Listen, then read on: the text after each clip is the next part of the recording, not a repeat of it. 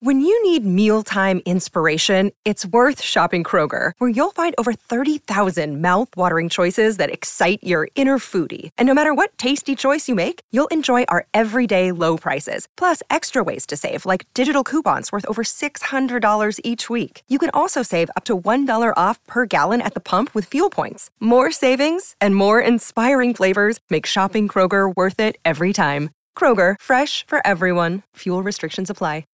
At Evernorth Health Services, we believe costs shouldn't get in the way of life-changing care, and we're doing everything in our power to make it possible. Behavioral health solutions that also keep your projections at their best? It's possible. Pharmacy benefits that benefit your bottom line? It's possible. Complex specialty care that cares about your ROI? It's possible. Because we're already doing it. All while saving businesses billions. That's Wonder made possible. Learn more at evernorth.com/wonder.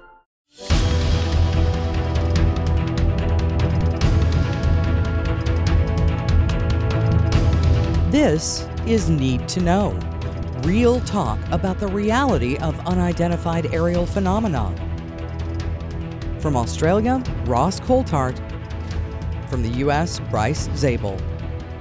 Today's show is loaded with content. We'll be starting off with some thoughts about the war in Ukraine. We'll do some UAP news and updates, and then we'll shift into the core of today's show, which is my co-host Ross Coulthart's book, In Plain Sight. Now, I know he's done a lot of interviews about it, but I want to ask him some questions I haven't really heard him get asked about. And in any case, that book really took the UAP world by the lapels last year and gave it a good, strong shake. Myself, I've read Ross's book in 3 formats now. That would be softcover, ebook, and then listening to it once on Audible. This leads me to conclude that Ross should probably be interviewing me about his book, but whatever. What say you, Roscoe? Let me apologize in advance to all of our listeners and to you, Bryce, for my appalling American accents in the Audible edition. I think I was rather ruthless in taking off Tom DeLonge. I portrayed him rather unfortunately as a 12-year-old boy getting very, very excited. To be honest with you, I thought all the voices were really kind of charming in their own way. And if we were to have any matchup between your American accent and my Australian, you would still win hands down. So don't apologize too much. It's a very grim week, though, my friend, isn't it? My God, can you believe that we're looking at a land war in Europe in the 21st century? I'm just so upset about it. I know. I'm kind of curious about your specific thoughts about that. I've been thinking about it all this week because you've covered foreign wars. You've been in Iraq and I believe Afghanistan. You've been these places. Tell us what's going through your mind right now. Look, I've got really strong memories of an incident that I covered in Dora, which is a suburb of Baghdad, shortly after the invasion in 2003. And there was a cluster bomb canister that had been dropped by America on a suburban neighborhood in Dora. And these are bombs that have been dropped by the Russians all over towns, cities across Ukraine now. And what we saw there was just, it's too horrendous to talk about. I mean, these things devastate civilian communities. It's appalling that they are still being used in warfare. And other weapons like thermobaric weapons, thermobaric bombs that literally suck the oxygen out of the air. These are cruel weapons to use on civilian populations. I mean, Vladimir Putin is doing something that I never contemplated we would see in the 21st century. I thought us primitive humans were at least beyond that and that we've learned how to settle our differences with negotiation, but we're still primitive apes. You know, I guess that's true. And at the same time, I also had to recoil just on a very visceral level when I heard him talking or at least threatening the possible use of nuclear weapons, or at least putting them on a higher alert status. That's just been kind of the third rail of war. You just don't talk about that stuff. So it kind of frightened me. And I don't know, how'd that play on your side? Well, it's clearly an effort to try and stop the Americans and the NATO partners from intervening, because, of course, the one thing that could stop Vladimir Putin would be European and American air power. But, of course, the moment that happens, it's every likelihood that we would be involved in a third world war. The terrible thing, Bryce, is, I mean, I've been reading particularly some British intelligence commentators who are speaking on some of the more specialized websites, security and risk groups. And they're talking about how this is essentially a third world war already, because there's already a cyber war underway. And the risk, I don't think people realize just how dangerous a situation we're in at the moment. The Bulletin of Atomic Scientists, which have got the doomsday clock on their website, for years since the Cold War, it's measured the proximity of nuclear conflagration. And we are, at this moment, closer to a nuclear conflagration, to all-out Third World War, nuclear war, than at any other time in Cold War history. We're 100 seconds to midnight. And there's just, the risk of, say, for example, what happens if a Polish jet strays across into the Ukraine border and it's engaged with by the Russians and shot down. Then there's an obligation on NATO to respond. And then I think the risk of escalation is enormous. We are in uncharted territory and in incredibly dangerous times. And I guess for yourself and myself, we feel like we've grown up in dangerous times. I mean, I remember my family had a shelter, a basement that we turned into a fallout shelter. A fat lot of good it would have done.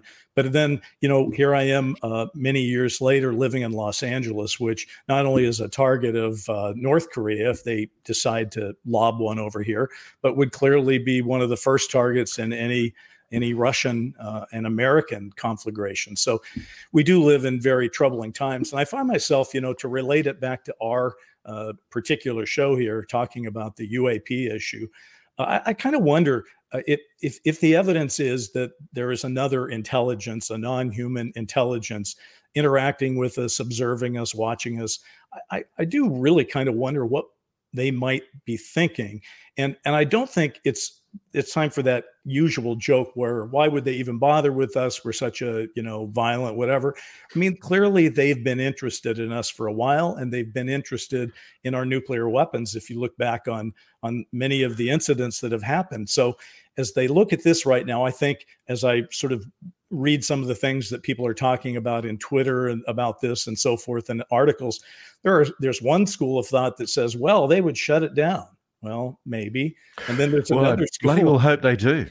Yeah, I hope they do, my friend. I would. That would be great. I'm in no doubt. I mean, I think you and I are agreed that the implications of what the American government has officially conceded, and the statements from so many senior officials make it very, very clear that there is an advanced, technologically advanced civilization that's operating on this planet.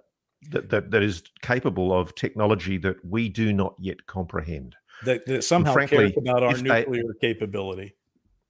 Yeah, and they are. They apparently seem to be concerned. The evidence overwhelmingly, the data points that they're looking at our nuclear weapons. So let me ask you this. By golly, I really do hope they intervene.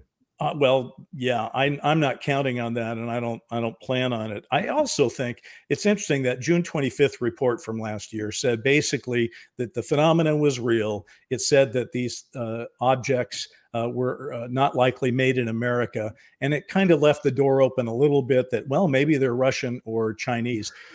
Do the Russians have any drones that are effective currently operating in Ukraine? And if they had drones that worked like these UAP, wouldn't they already have rolled those out? And wouldn't we be thinking about rolling ours out if either side had that kind of advanced tech?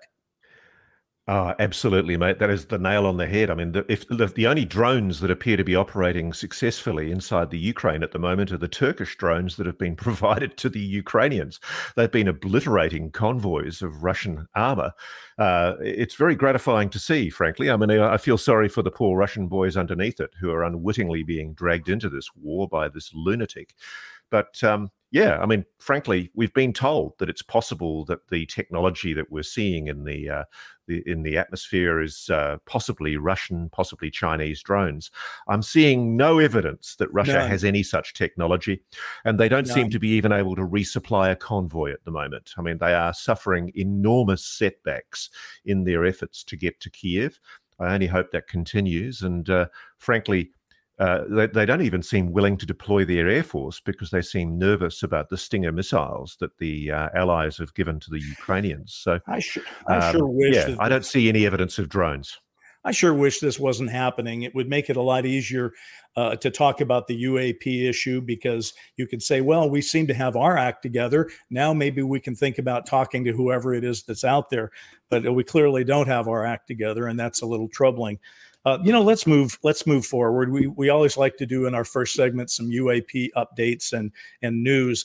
And one of the ones I just wanted to touch on, because it's just such an incredible developing story, is the man who was going to take over as the inspector. He's been nominated by Biden to be the inspector general for the Defense Department. This is a man named Robert Storch. He was testifying at his hearing, and Senator Kirsten Gillibrand just excoriated the guy, scored one of the most incredible responses. I just have to read this for people. First, she asked him, is it your position that that you would be looking into this as we've directed? And he professed twice that he really didn't know much about UAP. And yeah, he would get around to it after he was confirmed. All right. She basically asked twice. He basically said, I'll get around to it after I'm confirmed twice. And she said, well, and this is a quote, since you aren't familiar, can you please familiarize yourself with this issue and respond to these questions in writing before your confirmation, please? Do your homework. Oh, my Lord. Yes. And ladies and gentlemen, the man had a 2-word answer. It was kind of shocked. And then he said, yes, ma'am. And I thought, what a great moment in history. That is a top moment in UAP history for me. Well, I mean, I just think but frankly, I'll say it. I think it's appalling that somebody was coming in for a confirmation hearing to be involved in such a crucial oversight role, and they had no bloody idea that the biggest story of all time has been unfolding inside the portfolio that they're administering. So frankly, I think a lot of bureaucrats are going to have to pull their heads in and start applying their noses to the wheel and actually understand this issue. I'm really gratified, actually, Bryce, because just this week, the other big story was the Canadian government's released an enormous amount, 20 years worth of UFO reports. I think there's about 500 plus reports, 300 pages, sightings from commercial pilots, soldiers, and police officers. And it's a great story by Vice News, Daniel Otis, who's a great digger in Canada. He's been digging into this story, and there's some really interesting reports among them. As recently as last year, there was a Canadian military flight that spotted a bright green flying object that flew into a cloud and then disappeared over eastern Canada. Numerous sightings by commercial pilots and military pilots in Canada. And I think what's really interesting, that the theme that Daniel's hit on, is that there's a definite reluctance to report stuff. But even if you accept that reluctance, it's quite clear people have been so concerned about what they saw that they've come out and actually reported it. And there's one particular report I wanted to talk about that Please do. Back in 2018 in the Bay of Fundy, Yarmouth, Nova Scotia, there was a light, yellow, steady and hovering high above the Atlantic Ocean. And it was correlated by radar from NORAD and the Royal Canadian Air Force. And there were 3 primary radar hits that correlated to the time and location of the sighting. And so this is really interesting, because this is where the Shag Harbour incident happened in 1967. And it really does beg the question, are these objects more underwater than we realize? Boy, the Shag Harbour incident really does ask that question, because that's what it was all about. People reported seeing it going into the water, and that's pretty crazy stuff. This is a great article. There are lots of kudos to the Canadians for at least having a Freedom of Information Act that actually is working quite well right now and getting these reports out. And just to underline it for people, it's on Vice News, and the name of the reporters Daniel Otis. And what's really interesting, you can get a flavor of some of the actual documents, and you can just see how these are meticulously gathered over time. And the fact there's so many of them is very interesting. And also, you can find the links to read more of them, which if you're into that kind of thing, it's a great thing. Go ahead. And crucially, Bryce, the thing that I find fascinating is the Canadian Air Force was one of the Air Force in the Five Eyes Alliance that was basically saying, no, these aren't a national security issue. They're not raising any issues of concern. That was the public position of the Canadian, American, British, and Australian Air Force and the US Air Force for decades. And these documents show, they underline what you and I both know, that it's just a blatant lie. They've been monitoring this phenomena for years, for decades, and they have been concerned about it because by definition, any incursion of an unknown object into the airspace of any country, any sovereign nation, is a breach of that airspace and a threat to national security. And to say so emphatically over the years that there's nothing to see here and no reason to be worried has not been very forthcoming. And those days may be ending if certain senators like Gillibrand and Rubio and many of the others who have come out on this topic have their way. They're going to insist. And, just to wrap up this segment, there's also a lot of news. I mean, Lou Elizondo never seems to fail to go on a podcast without making podcast news. And he's done it again, of course, because he's saying that things are going very, very quickly in D.C. And it kind of goes with a Liberation Times article that I read last week, where they were basically saying that the people like Gillibrand who are behaving the way that she just did with the IG nominee are doing so because, the public, we got the 9-page report. They got an extra some 68 pages, I think, 64 pages. And they've been briefed and shown the good stuff. And as I always like to say, they came out with their hair on fire on this thing. And they want to get some answers. I've been privileged to speak to some of the staffers and one or two of the congressmen or senators who've basically heard these briefings. And I can tell you they were rattled by what they heard. They've seen some of these videos, and I can't wait if and when it happens for the public to see the same. Yeah, I think it is game changing. Is the game completely changed yet? No, but it does appear to be changing. So that's kind of the week in review kind of thing for us. Let's move ahead. One thing we also like to do is we like to add corrections and additions when they're needed. And it's interesting. You told a great story about Daniel Sheehan a few episodes back, the lawyer who actually saw a crash retrieval while he was working for the Carter administration. And then we've also talked about Lou Elizondo so many times. I just thought we should point out to people that unless I'm mistaken, Daniel Sheehan is also Lou Elizondo's attorney right now. Is that right? That's right. And actually, I should acknowledge one thing as well. Somebody picked me up on something. I'd confused two previous podcasts I'd heard of John Ramirez, the former CIA analyst, and I'd said that John was told certain things in a skiff that he was talking about in the podcast that I was listening to. It was actually a conversation with senior CIA colleagues in a hotel room, not an official briefing given in a classified read-in situation inside a skiff. And I'm happy to clarify that as well. I think that's a good thing that we're doing, and I like to keep doing it. All right, so listen, we're going to wrap up our first segment here, and when we come back, boy, do we have a surprise. It's that guy on the other side of the screen, only this time I get to ask him questions, make him a guest on his own show, which I think ought to be a lot of fun for us. So when we come back, we'll be getting into some of those specifics about Ross's book, In Plain Sight, and some of how he actually did acquire some of that information and do some of those interviews. Need to Know continues in a moment.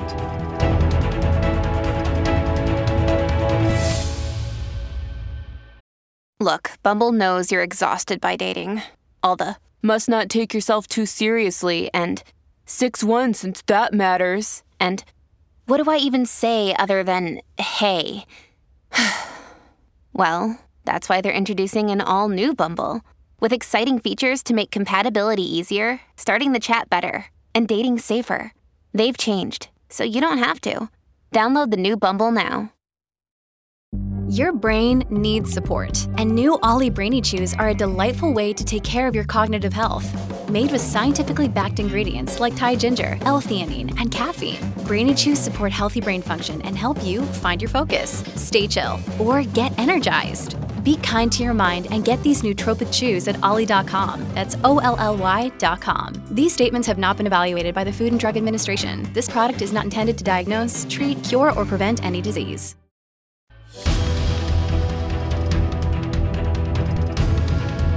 Well, investigative reporting is really a skill set, and there are lots of moving parts when it comes to doing it right. So in this segment, we're going to talk a little bit about how it works, how Ross did it in his book, In Plain Sight, how he cultivated some of those sources and what kind of key sources he had and what they told him. But Ross, I have listened to so much of you recently. I think I told you before the show, I'm starting to dream in your voice, and it's a little frightening to me, but I'm going to continue because I've listened to these interviews you've done and your book and all that. But I think the thing that I'd like to clear up most right now is, I don't want any barnacles of mythology growing up around, how you came to do this. Were you a dead skeptic and then you took years off? And what's the story? What was your relationship to the UAP/UFO topic when you decided to write this book, and what made you decide to write it? Look, like a lot of boys, I guess, as a little kid, I was fascinated. I mean, the 1960s, when I was growing up, was a period where there was a lot of interest in UFOs. I mean, people talked about it. People wrote about it. There were sightings all the time where I was living in New Zealand.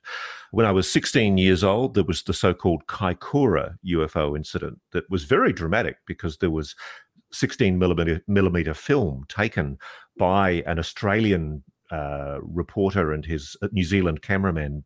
The reporter was Quentin Fogarty, and the cameraman was Davy Crockett. And they shot some extraordinary vision from a cargo plane on the north coast of the South Island of New Zealand. And I only found out later, when I was at university, I met people who were working in air traffic control at Wellington Airport, and I later on tracked those people down. And one of them, John Cordy, who's still alive today, lovely old geezer, he confirmed to me that, contrary to what the New Zealand Air Force said officially very, very shortly after the incident, which is I actually accepted the explanation at the time, the official explanation at the time, that this was all rubbish, that essentially what the pilot and what the two reporters on board had seen was just reflections of squid boat lights off clouds. And if it wasn't that, it was Venus. But what was really interesting was to talk to this air traffic controller who told me, and he still tells me to this day, he's adamant that what he saw was solid, and he was actually talking to the pilot on radio as they were seeing the object from the front of the plane, moving to the back of the plane, coming up towards where the plane was at 14,000 feet and moving around the aircraft. And this was being tracked on Wellington radar. And what was really interesting was there was quite clearly a cover-up by the New Zealand Air Force that to this day has never been adequately explained. And when you go through the New Zealand archives, and which are available online, and look at the report into the incident, it's just appalling. It was just a complete whitewash. And by complete chance, when I came to Australia, I got to know Quentin Fogarty, who only died, sadly, last year. And he was investigating this case all his life. And I guess that twigged my interest greatly. But Bryce, as you'd know, one of the things that happens in journalism, one of the first things that happens, a lot of people think journos get told not to do certain stories, that there are certain stories that you're not allowed to do. That's actually not true, except for one issue. And that one issue is UFOs. Yeah. I've been intrigued all the way through my career how editors, executive producers of TV programs fairly consistently have treated the subject of UFOs, UAPs with ridicule and derision and with a stigma and a taboo. They're frightened of it. And I was always, throughout my career, I was pitching stories because I can remember I was on the desk of the Sydney Morning Herald on a Sunday and people were calling. There was a woman calling saying she'd seen a flying saucer as she was hanging out her washing in Parramatta, which is a suburb in Sydney. And she said she had a photograph of it. And I very naively said to the editor when he came in at about 4 o'clock, I said, "Oh, sir, there's a woman in Parramatta who says that she's got a UFO picture." And he looked at me with disdain and said, "Ross, we don't do UFO stories." And I remember thinking, why? Why not? Because all through my career, I've done 35 years now plus in investigative journalism and TV news and newspapers and radio. And all through my career, I've met people, military pilots, senior people in the Air Force, people in intelligence, people in defense, people in air accident investigations, people working in government, who've told me they're aware of these objects, they've seen these objects, and that they can't explain them. So, and it perplexed me. I just want to clarify. By the way, we get told a lot of reasons you didn't see what you saw. Maybe it was Venus, it might have been a weather balloon, but squid boat lights is really a great Australian invention. I love the squid boat light explanation. Listen, I just want to clarify this. So it would be inappropriate to say that you were a hardcore skeptic. You had heard about the topic, you had even covered it in some ways, had thought it was a worthy story, and you wanted to chase it. Well, I'll be honest, when the New Zealand story about Kaikoura first surfaced, I was immediately accepting. I guess I was a bit more credulous back then. I immediately accepted the Air Force explanation. And I'm not proud of it, to be perfectly honest, because I didn't analyse it enough. And then I was working for the New Zealand Herald newspaper in the years after that story. And I can remember people were really angry that there had been, in their words, a cover-up about Kaikoura. And I remember I treated them with the disdain that we were taught to treat them as journalists. Right. I used to laugh about UFO stories. And when people rang up saying that they'd had experiences with UFOs, which did happen very, very often, sadly, normally at a full moon, I treated it with disrespect, and I didn't accept what people were telling me was true. And now I feel kind of ashamed of that, because I've looked in the archives and I've seen what the New Zealand government and the Australian government and the American, British, French governments knew and didn't reveal. That's all a good explanation. The other thing I noticed reading your book these multiple times is there is some parity with the Australian stories and the American stories, which is as it should be, because we're dealing with a global phenomena.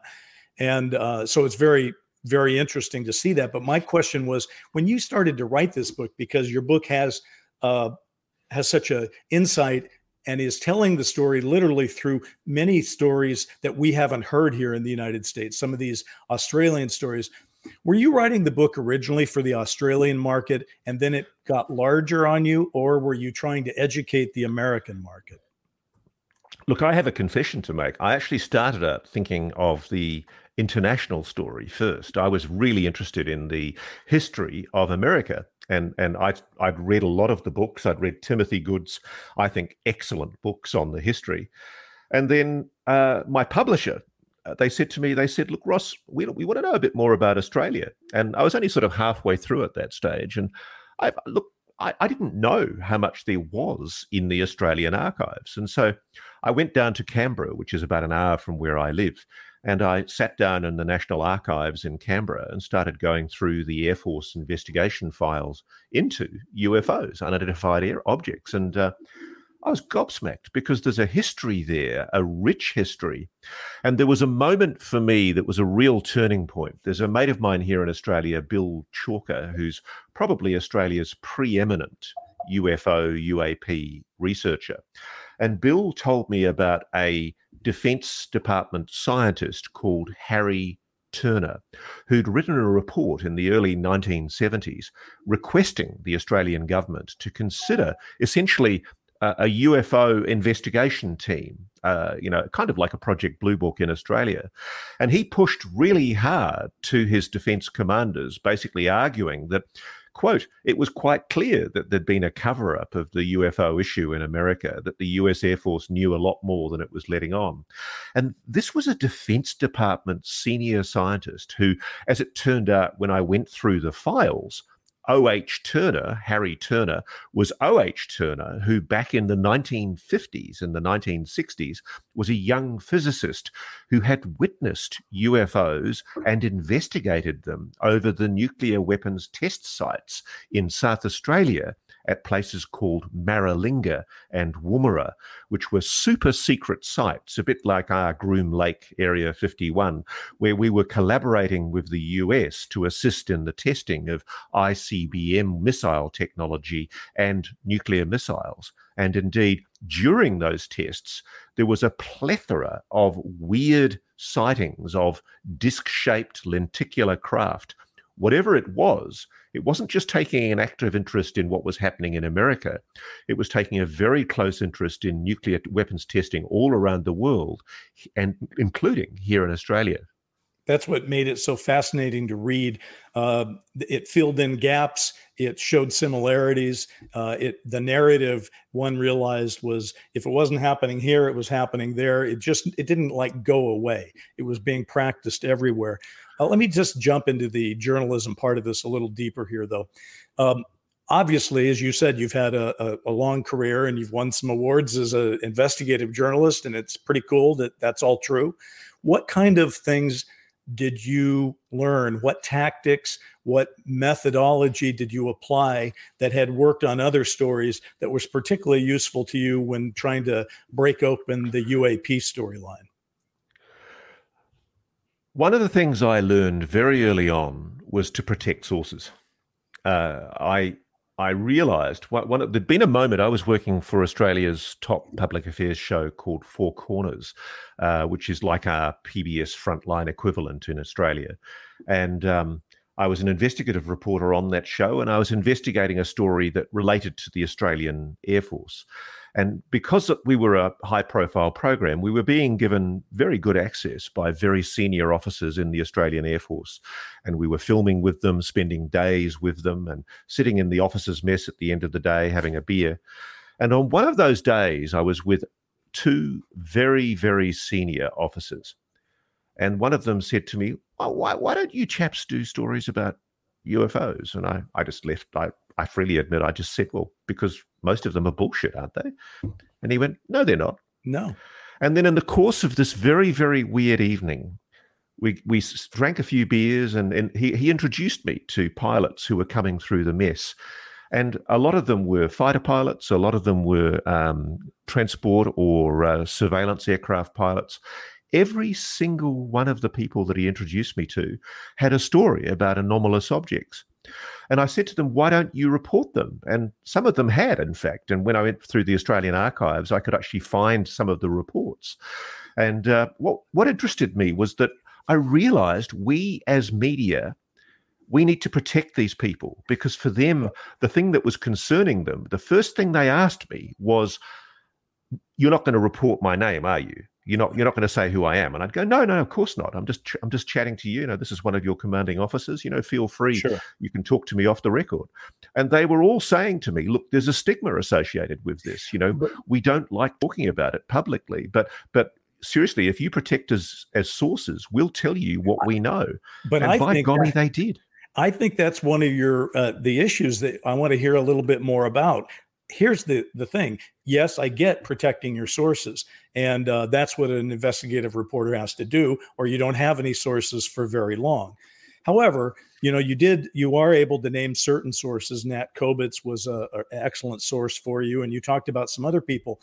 But also in your book, in terms of protecting the sources, you had to give people names like the Spaceman and Cranium. And, you gave people some names, and I'm not saying there's anything wrong with that. I mean, obviously Woodward and Bernstein had to do that with Deep Throat, and yet that was used against them in many cases. People would say, well, how do we really know? I mean, they're quoting this guy named Deep Throat. Who is he? What do we really know about the guy? Turned out he was high up in the FBI at the time, but that's another story. Does it hurt when these people don't want to go on the record? And do you, at least after you gain their confidence, work hard to get them to go on the record? And do you use these names as a last resort? It does. And I wish I could persuade more of these people to go on the record. What's been really interesting in the last few months since the UAP Task Force report was tabled in the Congress, one of the things I've been asking the people that I engage with, especially people in the US, is would you be prepared, if you were asked, to volunteer information to a congressional hearing? Would you give evidence? And they've said, firstly, yes, but only if I was released from the terms of my security oath. Because a lot of people have told me they know things, but they are bound by their security oath that they've sworn to the US Defense Department to essentially lie. to deceive. I was amused just recently, Lou Elizondo, who I admire greatly, by the way, but he did say in one podcast recently that he wasn't allowed to lie. But there is one exception. If you are a person who's aware of a waived, unacknowledged special access program, you're obliged to lie. You have to conceal the existence of that SAP. It's a secret that is so vital to US national security that you have to lie about it. And I've spoken to people who've told me that they are in that position, but they want to testify. So I only hope that people like Senator Kirsten Gillibrand, whose picture I should really have on my wall behind me here because she's done such a phenomenal job in pushing this issue and making bureaucrats realize that they have to be accountable.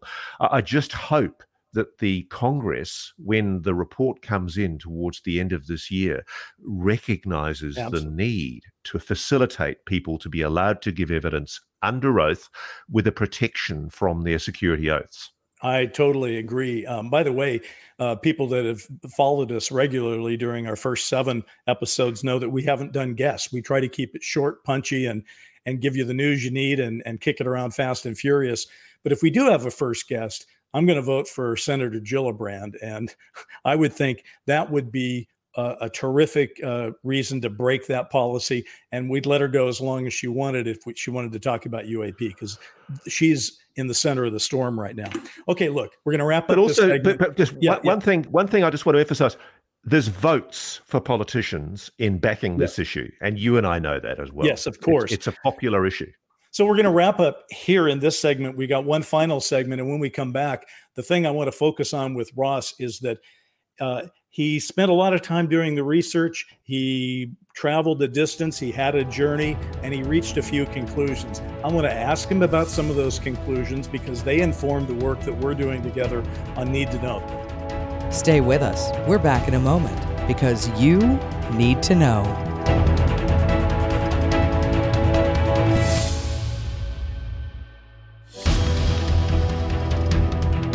In a way, I think Ross's strength has been that he's been able to be a surrogate for a lot of people in this journey that he's taken them on in his book, and let people sort of see some of what he's been seeing and go through that process. The average person, in my view, doesn't have the time to really do these deep dives. And in fact, that's probably one of the reasons we're doing Need to Know. And it was certainly one of the reasons why I think, Ross, your book was so popular this year or last year and this year, because people thought, well, he's treating my time respectfully and he's done the work that I would have liked to have seen. So, as we begin here, I noticed that, if I were to describe the structure of your book, the first half felt like almost like a historical review to me, which I thought was very useful because a lot of people don't know the history of the topic. And then I felt like the investigative part kind of kicked in the second half. And you didn't really sort of lay out that final chapter that said, okay, here's my conclusions. In fact, your final chapter was titled something about Salvatore. I don't know how to pronounce his name. Salvatore Pais. Is that correct? Why did you end on that guy? What was it about that felt like it pulled it all together for you? In many ways, Bryce, writing the book has been a case for me of stating the legitimacy of the mystery. Because we've been told for 75 years, 77 years, that this is not an issue that we should take seriously, that we should treat it with ridicule and treat it with taboo. So I started the book, the historical part of the book, to underline what I think fantastic people like Rick Dolan and his book, and you, in fact, with After Disclosure as well, and Timothy Good with his books.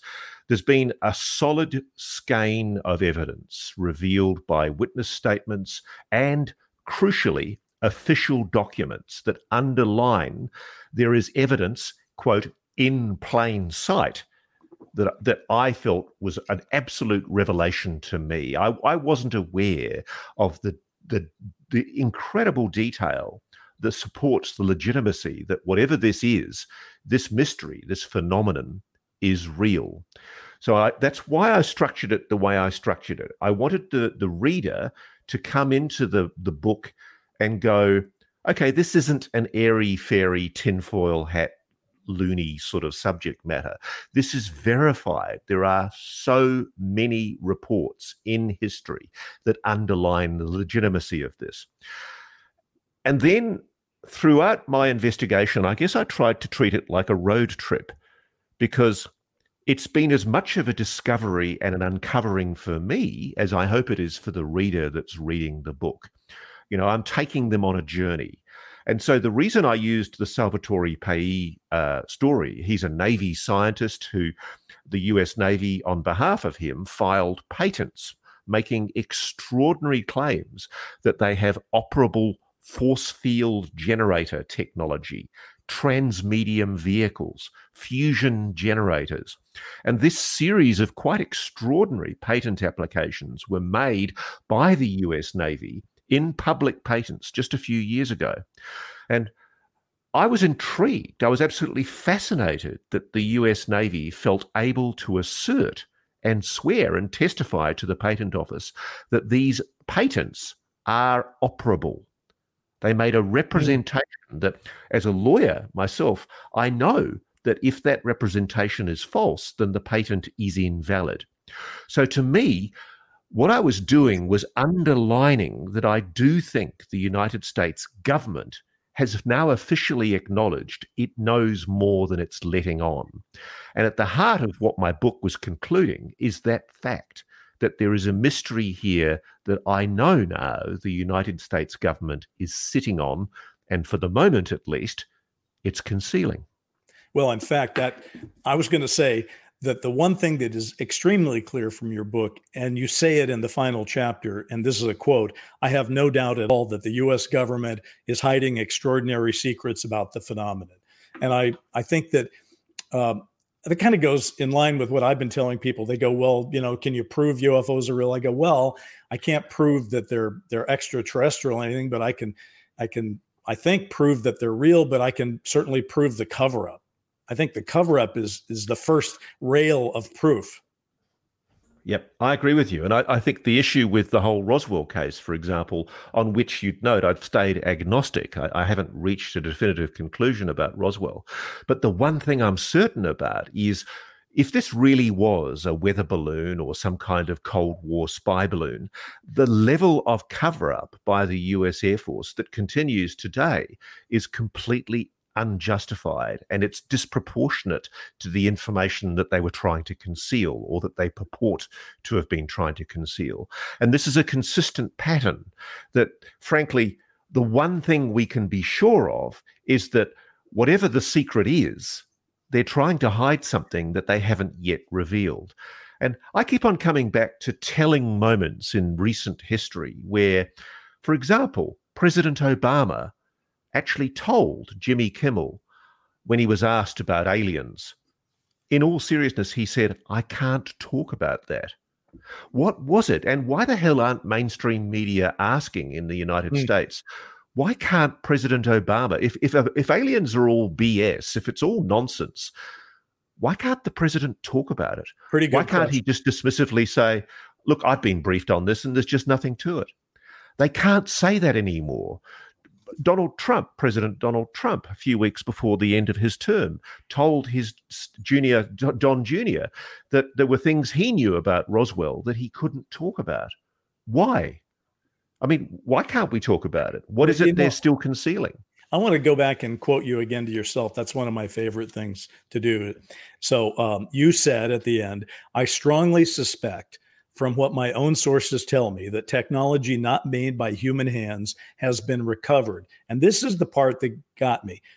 Not only by the US, but by Russia and China. So my question to you is, if that's what you concluded, do you think we're in the middle of some kind of alien space tech race that has been going on undercover, that is the equivalent to the space race we had in the 50s and 60s? Yes, I do. I actually do think that. I've been told by 2 United States intelligence sources that the Russians have definitely retrieved a craft. And the word that was used in relation to China was they've retrieved technology, possibly archaeological. Now, I don't really care if my friends in mainstream media titter or, resort to ridicule. But before they do, they should really look at what's been said by senior officials that have suddenly, as you and I noted in our last podcast, there's been a huge sea change in the way that official Washington is talking about this issue. There are people, creditable people, like Christopher Mellon, former Deputy Assistant Secretary of Defense, Lou Elizondo, the former head of the UFO program inside USDI, the Office of the Undersecretary Defense Intelligence and Security, Dr. Eric Davis, Dr. Hal Puthoff. These are creditable people who are intelligent, well-respected, making the assertion that they believe the United States is in possession of non-human technology. And some of them have implied or asserted that there is indeed an ongoing back engineering and reverse engineering program. Now, that's what my source, Nat Kovitz, went on the record with before he died and told me on the record that as the former Director of Science and Technology for the US Navy, he'd been read into a reverse engineering program involving multiple retrieved non-human spacecraft.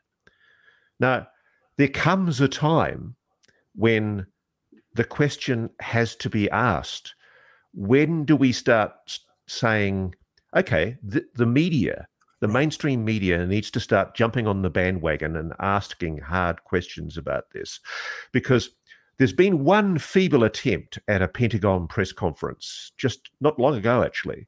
And what I found very, very, very interesting was that the Pentagon spokesman, when they were asked, does the United States have retrieved alien spacecraft? It's one of the first times that question's been asked. You know what the spokesman did? He avoided the question. Yeah. He didn't answer it. If there is one, that's a pretty easy no. Yeah. And so, I just think it's time. I know from talking to sources that either a hell of a lot of people in defense, intelligence, and private aerospace are lying, or the United States government has been lied to. I want to jump to, by the way, if you do read Ross's book, don't jump to the end and read the last page. You'll get all the good stuff on the last page. That's what I do. So don't do I that. always read the last page of the book first. But one thing I want to quote is, you did say too many, because you've got all these sources. Not every source you talk to has made it in your book, and there's been many sources that have talked to you since your book. So you state too many insiders have dropped too many hints for me not to think that there is a reckoning coming. So as we wrap this segment up and this podcast up, what do you think is a reckoning? What does reckoning mean when it comes to UAP, UFO reality? Okay, my take on this, Bryce, is very simple. I think that we are only going to see a very controlled narrative that misleadingly suggests that the US has just discovered. It will make a concession, I suspect, that it has just discovered something that makes them think that there is non-human life on this planet, or that has been visiting this planet. I don't think the US wants to admit its longer history. I don't think it ever wants to admit that it's got crash retrievals, that it's been running a back engineering program. And I think what they're trying to do, and frankly, I would do the same thing. I think what they're trying to do is fence that off, because it's so important to the national security of the United States, the technology that they're deriving from that and that they're seeking to employ from that. And it's still, I understand, an active investigation, active research. They don't want to talk about it. So I think what we're going to see later this year is a concession that, yes, as we've told you, this mystery is real. We now believe, I think they might actually concede this. There is a non-human intelligence that's engaging with humanity. We do think that this is a technology, and we do think that it's intelligently controlled. And we don't think that it's Russian or Chinese. But I think that might be affected by what's happening in the Ukraine. I think we're moving into such a dangerous period on this planet. The technology and the weaponry held by the United States is going to be incredibly important in the next 12 months. We've got the possibility of war with China. We've got the looming threat in the Ukraine. And then there's also that sleeping issue of whether or not Iran's going to be allowed to have a nuclear weapon. We are in such dangerous times, and I think all of that is going to affect whether or not the public gets told anything really of substance about As Brian Williams used to always say on his 11th Hour show, it's a lot. And it is a lot. I want to end with a personal question. On this journey of yours, you have a family, you have kids, you have a wife. As they've seen you become further and further involved in this investigation, how have they reacted? What do they think about what you are doing with your energy and with your time? They've been incredibly supportive. I mean, I take my hat off to them. They've been very open-minded and very, very supportive. I think they're nervous because, I'm a mainstream journalist with some reputation, and they're worried that originally they might have been worried that it was damaging my credibility. But I think everybody in my family have just been incredibly supportive because they've basically seen that what I'm talking about has evidence.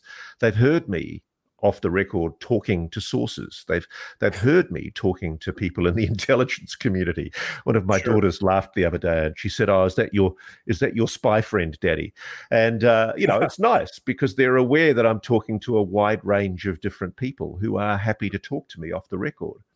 And what's interesting is this has happened as well with my friends, the people who used to treat with disdain and ridicule the idea that there are things called UFOs or UAPs. They're now coming around because they're reading the reports that are now starting to dribble into the mainstream media. And they're seeing, they've watched my documentary, The UFO Phenomenon, which is on the 7 Spotlight YouTube site. And I think they've realized that there are people of reputation that are behind the claims that I'm making. And all I'm doing really is what a journalist should do, citing the evidence and following the leads. I thank you for that honest answer about that. I hope your family feels confident enough to actually listen to your podcast once in a while. Let me know about that. Listen, I enjoyed prepping for this particular show because it allowed me a chance to revisit it. I did review your book when it first came out on Trail of the Saucers. And it was a fast read, and it was it was what they call a hot take. And so it was really interesting for me, knowing you as a person, working with you professionally, to read it again. And I have to say, I'm speaking to the people listening to this or watching this, it's a hell of a read. And it's not just a hell of a read because it's got all this information in it. It's a hell of a read because it's very personal. It's kind of funny sometimes, and it's kind of charming, and it's kind of real. And I'll be honest with you, I started by saying I've read the book as an ebook, as a softcover book, and as an audiobook. And I guess, Ross, if you put it out as an NFT, I'm going to have to read it again. But listen, I really enjoyed this, and I look forward to talking to you about new matters in UAP coming forward in the future. Thanks for the opportunity, Bryce. It's weird being interviewed by you, but I've enjoyed it very, very much. And I thought you asked some great questions. Well, I'll tell you, folks, we'll see you all soon. Remember, if you want to know how to find the podcast or how to find the video version, it's a one-stop shop. You go to needtoknow.today. Needtoknow.today. So that's it for now. We're done for today. Remember, we can handle the truth. People, get ready. It's all out there in plain sight.